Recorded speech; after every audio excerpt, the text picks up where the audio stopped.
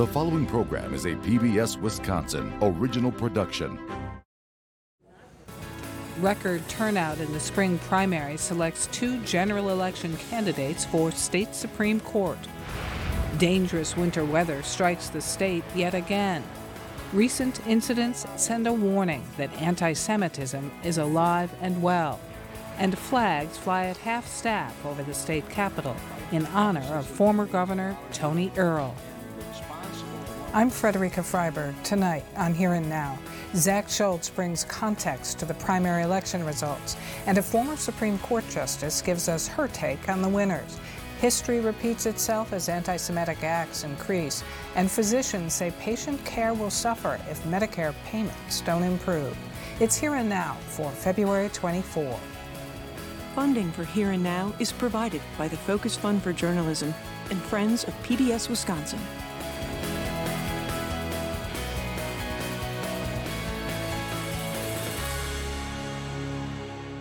Following Tuesday's primary election, 2 candidates for the Wisconsin Supreme Court head into campaigning for the general election set for April 4.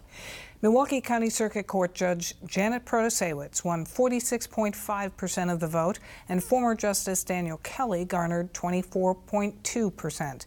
They each spoke at their election night parties, focusing on the primary topic in this race and likely to come before the court: abortion.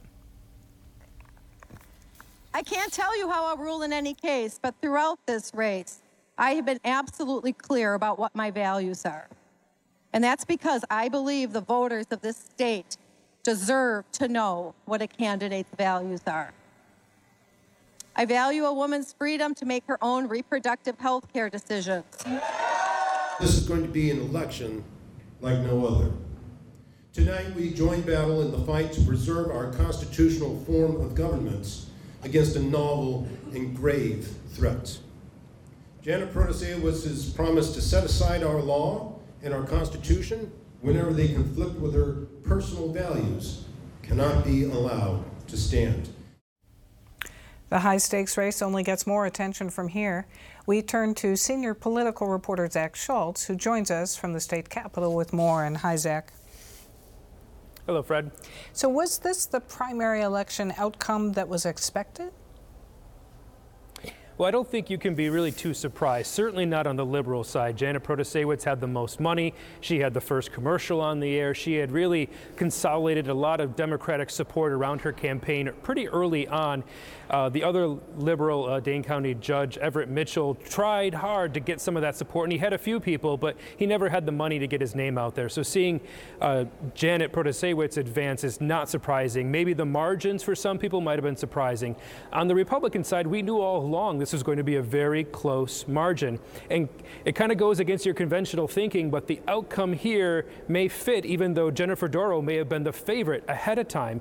And that's because we saw both Daniel Kelly's campaign, outside interest groups, and some liberals all attack Jennifer Dorow to try and knock her down and take her out of the race, all for different reasons, but getting the same result of advancing Daniel Kelly. On his part, because obviously he wanted to win. On the liberals' part, because they thought Daniel Kelly would be a much more favorable matchup for Janet Protasiewicz in the general election. So even though she might have been favored ahead of time, this outcome's not terribly surprising, and the margin was so narrow that you could see it did come down to the end. So Tuesday's election saw record turnout for a Supreme Court primary. What did turnout look like across the state? Well, it varied across the regions, and in some parts of the southern and more populous areas of the state, there was really high turnout. As you got to the northwest corner, there was lower turnout, and some of that fits with the conventional thinking of how these campaigns work. We're talking February 21st, the middle of winter. Generally, there's not a lot of attention paid, and this was really driven by advertising. How much did people even know that, one, there was an election, and two, that it was this important?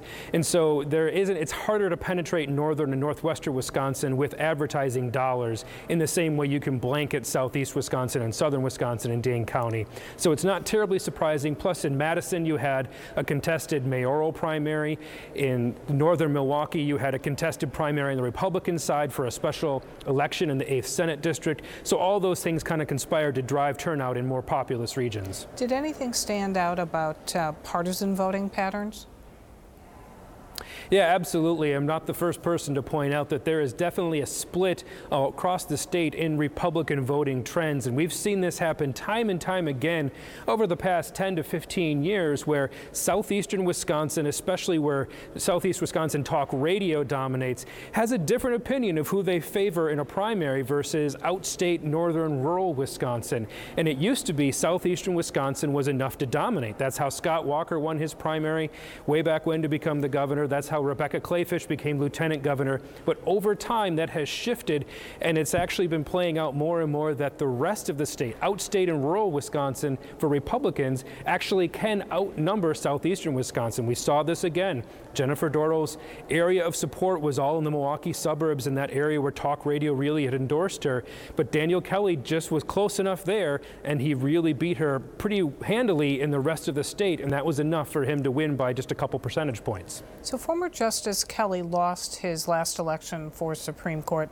Does that mean he's vulnerable here? Well, Democrats certainly think so. That's what they wanted to see. But in reality, we've seen lots of candidates historically across Wisconsin run after losing an election and try again. And the message that may or may not win the second time is not that we've rejected them before, that they've lost an election. It's that people know what their vulnerabilities are because they've polled against them in the past. So in this case, Daniel Kelly will point back to 2020 as saying there was a presidential primary on the same ballot, and he lost because Bernie Sanders and Joe Biden had a contested primary, and on the other side, Donald Trump wasn't contested, and he says that's the majority of the margin. So really, this is a completely different race. We shouldn't look to that as the roadmap for what may happen here because we don't have the same circumstances. Do you feel like there's any lingering effects from the kind of infighting in the Republican primary between Jennifer Doro and Daniel Kelly? Well, that remains to be seen, and that's something that Republicans are certainly watching and Democrats would like to take advantage of if they can in any way, shape, or form. We saw a similar thing play out along the same lines last summer when Tim Michels won the gubernatorial primary among Republicans, beating Rebecca Kleefisch and attacking Kleefisch heavily and investing in ads, beating her in that. And Kleefisch and her supporters weren't happy about that, and there really wasn't that unifying moment that came afterwards.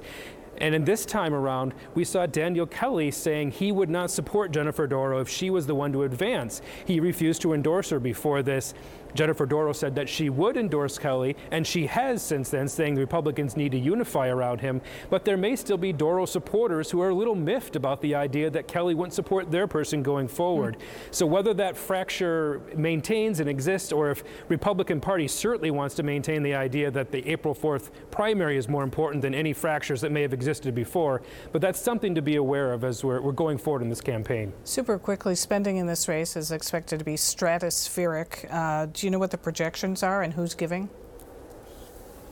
Well, we're looking at least $20 to $40 million. It's going to be closer to past gubernatorial elections than anything we've seen in the Supreme Court. A lot of outstate, a lot of special interest money. All right, Zach Schultz, thank you very much. Thanks, Fred. It's said Wisconsin Supreme Court elections are nonpartisan in name only, and that seems more true now than ever. What does a former justice of the High Court think of this trend? We turn to Janine Geske, who served on the court from 1993 to 1998. Justice, thanks very much for being here. Thank you, Frederica. It's my pleasure to be here. So, what do I think? Oh, go ahead. I mean, do you think we've come fully out of the gates with these just being, kind of partisan politics now? Well, it appears that way. It appears that way by everything from endorsements to the money being put in to people talking about what their values and their beliefs are. And it looks like, I think to the electorate, that people are running on issues on how they're going to vote. And to me, that is much more a legislative partisan race than it is a Supreme Court race. And so I find it very distressing. I want to talk more about that, but also relay to the viewers and remind them that Judge Protasewicz is campaigning as a supporter of abortion rights and says that the legislative maps are rigged. She maintains that voters want to know where people stand, but again, you don't think so. Well, the problem with that, and I understand her. I mean, we all have our own beliefs. The problem is whether people believe it to be a signal on how she's going to vote on the issue. And that's all fine if that's your values. But if you're taking an oath that you will follow the law, regardless of where it leads you in opinion, even if it's inconsistent with what you might vote for, that's what a judge should do. And so I think both candidates are doing that in different ways of indicating or hinting where they may vote. And I have no doubt that both of them would take their roles seriously, but the electorate is going to believe that the issue is on the ballot as opposed to the candidate. And we want judges that are going to look at each case independently and look at it, and whether their supporters like it or not, come to the conclusion that they believe is right.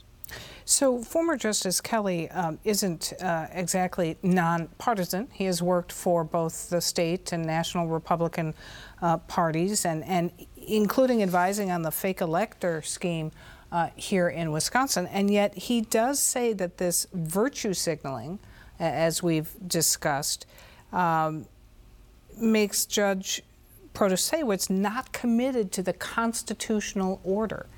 Is that, and you think that's fair? No, I think both candidates are doing it in different ways. And I think that there are not people who are doubting where Justice Kelly indicates he might be on issues. He's doing it in different ways, and he shows it in different ways about how he's worked and who he's represented and what issues he's taken on. I think that, you know, the question we have to ask them is, if your legal conclusion comes to a different result than what you're advocating now, are you willing to do that? And if you can't, then you shouldn't sit on the cases. And so I think that they're both giving sort of the feeling about where they are on issues. And, you know, there's nothing wrong with that as long as voters understand that their oath is to decide, sometimes inconsistently with what they might believe. Does it seem like a charade then to suggest that neither side would, quote, legislate from the bench? Well, I don't think it's a charade. I'm not doubting the integrity of the candidates. What I'm concerned about is how the campaigns get shaped so that people believe that's what we're electing. You know, and an example of that, we can point to Justice Kelly's view to Justice Hagedorn. And when he's referring to Justice Hagedorn, he talks about him not being trustworthy and not being reliable because he wasn't reliably conservative, which means that Justice Hagedorn came to a different legal conclusion than perhaps Justice Kelly would.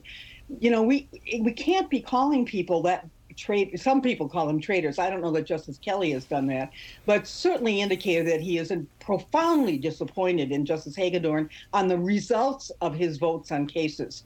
And I think people have to understand that you have to do that when you're a judge, and that people may not always be happy with the result. What happened to the days of candidates for the Supreme Court saying they couldn't talk about that because that issue might come before them? It sounds almost quaint today. Well, it was. I mean, it wasn't quaint. It was really true. And, you know, there are times that I've publicly talked about cases that my vote was not consistent with what I would have done if I were voting at the ballot box. And there are times, sometimes I would write a concurrence or another opinion saying, I wish the legislature would look at this and change things, but this is the way I interpret it as a judge. I think, you know, the risk that people are going to think that you're electing people who are going to deliver a vote for you is unfortunate. And I'm actually becoming an advocate for appointment of judges. I think we've gone way over the line of trying to elect fair and impartial judges that people can have confidence in. What does all of this mean, including the high-stakes, high-spending nature of this race, reportedly projected to be the most expensive judicial election in the United States? What does all this mean for the integrity, in your mind, of the court? I think it really impacts the integrity of the court and the faith people have in the independence of the judiciary. And it ripples all the way down to the trial courts. I mean, it's not just the Supreme Court that people are going to think that judges respond to their supporters and that certain parties going to win because of who is sitting on the bench. This is not what our founders wanted when they made Wisconsin a state where we elected judges. I think they wanted judges who were involved in their communities, that were out, that people respected and knew and committed their lives to public service. And now we've got these ads and things giving us the sense that we're electing people who are going to represent certain interests. Janine Geske, we leave it there. Thanks very much for your thoughts. You're welcome. Thank you for having me. In other state news, anti-Semitic acts increased by more than 450% between 2015 and 2021, according to the Milwaukee Jewish Federation. For one Holocaust historian in Kenosha, one of these acts came directly to her doorstep. Here and now, student journalist Aditi Debnath has the story. It was in the morning, around 8 o'clock, 8:30 in the morning, and I looked down and I just see this object, and I picked it up. And I was actually quite horrified. Not horrified, but I was shocked. Judith Faye Podlipnik's shock and horror came from discovering an anti-Semitic flyer on the driveway of her home in Kenosha. All the way down the street up until 75th Street, there were pamphlets scattered. The flyer claimed that Jewish people caused the COVID-19 pandemic. Faye Podlipnik says it was in a plastic bag and weighed down by rocks and a single penny. As a Holocaust historian, Faye Podlipnik is used to studying anti-Semitism. I called the police and I offered them to, the information and to provide them with the pamphlet. And they said that they already had it and they were informed of it. The Kenosha Police Department was able to identify the perpetrator and fine him just over $4,000, not for a hate crime, but for littering. Anti-Semitic acts increased by more than 450% between 2015 and 2021, according to the Milwaukee Jewish Federation. Rabbi Bonnie Margulis says that conspiracy theories that spread during the COVID-19 pandemic have caused an increase in casual anti-Semitism. It's become so normalized and so ubiquitous, and so people are so comfortable expressing those kinds of feelings and those thoughts and attitudes. Margulis says that as the purplest state, Wisconsin demonstrates how political divisiveness can exacerbate all prejudices. It has really promoted some very narrow and tunneled vision kind of thinking, and has really made it difficult for people to be able to reach across divides and see each other as human beings. According to the FBI, Jewish people have consistently been the most targeted group for religious hate crimes. I think in a very divided, a very polarized political environment, what you see is an increasing reluctance for people to call out anti-Semitism within their own political camp. UW-Madison sociology professor Chad Goldberg says anti-Semitism stands out for its subtlety and pervasiveness. He says that there are centuries-old anti-Semitic tropes that still exist in American culture. We should remember, for example, that in the Middle Ages, Jews were accused of poisoning wells, Jews were blamed for the plague. So those motifs, because they had been around for such a long time, because they still circulate in the culture at some level, make Jews really sort of well-suited for the role of scapegoats. According to experts, the lack of widespread condemnation of anti-Semitism alienates Jewish people from their community. Judith Faye Podlipnik says her experience in Kenosha has made her distrustful of others. My father, who was a Holocaust survivor, warned me consistently, anti-Semitism is alive and well. It may be under the radar, it may be under the covers, but it's there. Always be careful. And it's going to come back. For Here and Now, I'm Aditi Debnath in Kenosha. With talk in Washington about cutting back on so-called entitlement programs like Social Security and Medicare, doctors are crying foul about how Medicare reimbursement rates they get are already not keeping pace. Physicians have been lobbying Congress over what they get paid from Medicare, saying patient care could be at risk. For more on this, we talk with Dr. Jerry Halverson, a physician and chair of the board of the Wisconsin Medical Society. And Doctor, thanks very much for being here. You're welcome. Thanks for having me here. So for a really long time, doctors have been talking about how Medicare reimbursement rates were too low. What's the current status? Well, we've been having problems with this for 20, 30 years. It's been a long time. And this is something that we would go to Congress and talk about, because as we'll talk about, if our practices aren't being funded, we're not going to be around to be able to take care of patients. So a few years back, there was an opportunity to change the dialogue, to change how the payment is happening. And we jumped on that because it hadn't changed in 20 or 30 years. Unfortunately, that is still not adequate. So we've obviously been through a very difficult time the past 3 years, and we've actually had payment cuts that are set to go into place this year already. And this is when we're already at rates that are basically, 1980 types of rates that have not been adjusted, let alone adjusted for the inflation that we've had. If you look at real dollars, physicians have already had a 22% cut in the past 20 years. Describe how that affects patient care. That absolutely affects patient care. Our goal is to have the patient be able to have choice and be able to see the doctor that is close to them, the doctor that they choose. And what happens is, particularly in rural areas or underserved areas, we have doctors' offices who are basically small businesses.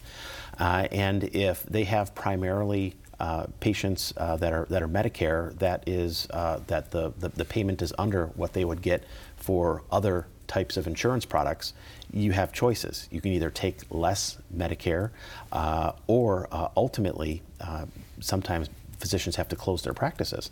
And when they close their practices, they probably move to less rural areas where they can have where they can be busier, and that choice for those patients is lost. And so what happens is the patient has fewer choices, and oftentimes the patient has to drive further to get the care that they need. Now, Congress did give tens of billions of dollars in relief funds to clinicians during the pandemic, but that was all used during that period of time? Yeah, the pandemic, operating in a pandemic, as we've all learned, has been challenging. And with a lot of the other increases in pay that we've seen from the government, a lot of that paid for new requirements or new administrative burdens that they kind of put in our way. So overall, real dollars, as I've said before, we've probably been cut about 20%. And when you're trying to keep a practice on open, when you're hiring nurses, you're hiring office staff, it's a small business. It's just not sustainable. How hard is it to engender sympathy for kind of highly paid physicians, even though they are regarded as the healthcare heroes of the past several years? Yeah, I think people really, we continue to talk about this being really patient options. If the physician isn't there, the physician is an important part of the community. Obviously, they deliver health, which is, as we've learned over the past few years, is invaluable. If the physician is not there, the practice is not there, the patients suffer. The patients aren't able to see their trusted doctor that they've gotten to know over time. As I said, they have to drive further. And oftentimes, if you make care less convenient, care doesn't happen. So what happens is that people don't get care until it's more catastrophic care, or oftentimes until it's further down the line where less is able to happen that can arrest it. So what happens is once the physicians go, if that's what happens, patients pay the price. So apart from these specific lobbying efforts around these reimbursement rates right now, what is the feeling among the medical community and these physicians about these discussions in Washington about cutting entitlements, as they're called, like Medicare? Well, this is really an important way for patients to get access to good care. And our hope is to continue to be available for patients to have choices to go to the physician or other healthcare professional that they want to in a way that's convenient. So when I think about these numbers being cut, obviously we think about the rates being cut. We think about the idea that it's going to be more difficult for people to get treatment. And as we've seen, particularly early on in the pandemic, when people put treatment off, bad things happen. So how have the lobbying efforts been met by congressional members, particularly from Wisconsin? So we visited all of the offices that were open to us. We visited most offices, and even in a time that's so contentious as this, there's a lot of agreement. There's a lot of agreement that Medicare should be held safe. That's what we're being told. We're being told that patients should continue to have choice. We're being told that physicians should be able to take care of patients with Medicare without having to go out of business, without worry of keeping the lights on. So whether you're Democrat or Republican, you're agreeing with this. At least that's what they're saying to us. All right, Dr. Jerry Halverson, thanks very much. Yeah, thank you. And finally tonight, we remember former Governor Tony Earl, who passed away Thursday after suffering from a stroke earlier this week. As the 41st governor of Wisconsin, the former Democratic leader leaves a legacy known for his work on environmental issues and promoting LGBTQ rights. Responding to his passing, Governor Tony Evers said, quote, "Tony was always a staunch defender of our state's proud traditions, including conservation, and his passing is a significant loss for our state and for all who had the fortune of meeting and serving with him." He was first elected to the State Assembly in 1969 and served until 1974. Following his time in the legislature, he was a state cabinet secretary for 2 departments under 3 different administrations. He was elected governor in 1983 and served 1 term. After elected office, he went on to serve on many boards, including Common Cause Wisconsin, where he worked on campaign finance reform. In a statement his 4 daughters said of their father, he would encourage anyone he knew to actively engage in positive change. Tony Earl was 86. For more on this and other issues facing Wisconsin, visit our website at pbswisconsin.org and then click on the News tab. That's our program for tonight. I'm Frederica Freiberg. Have a good weekend.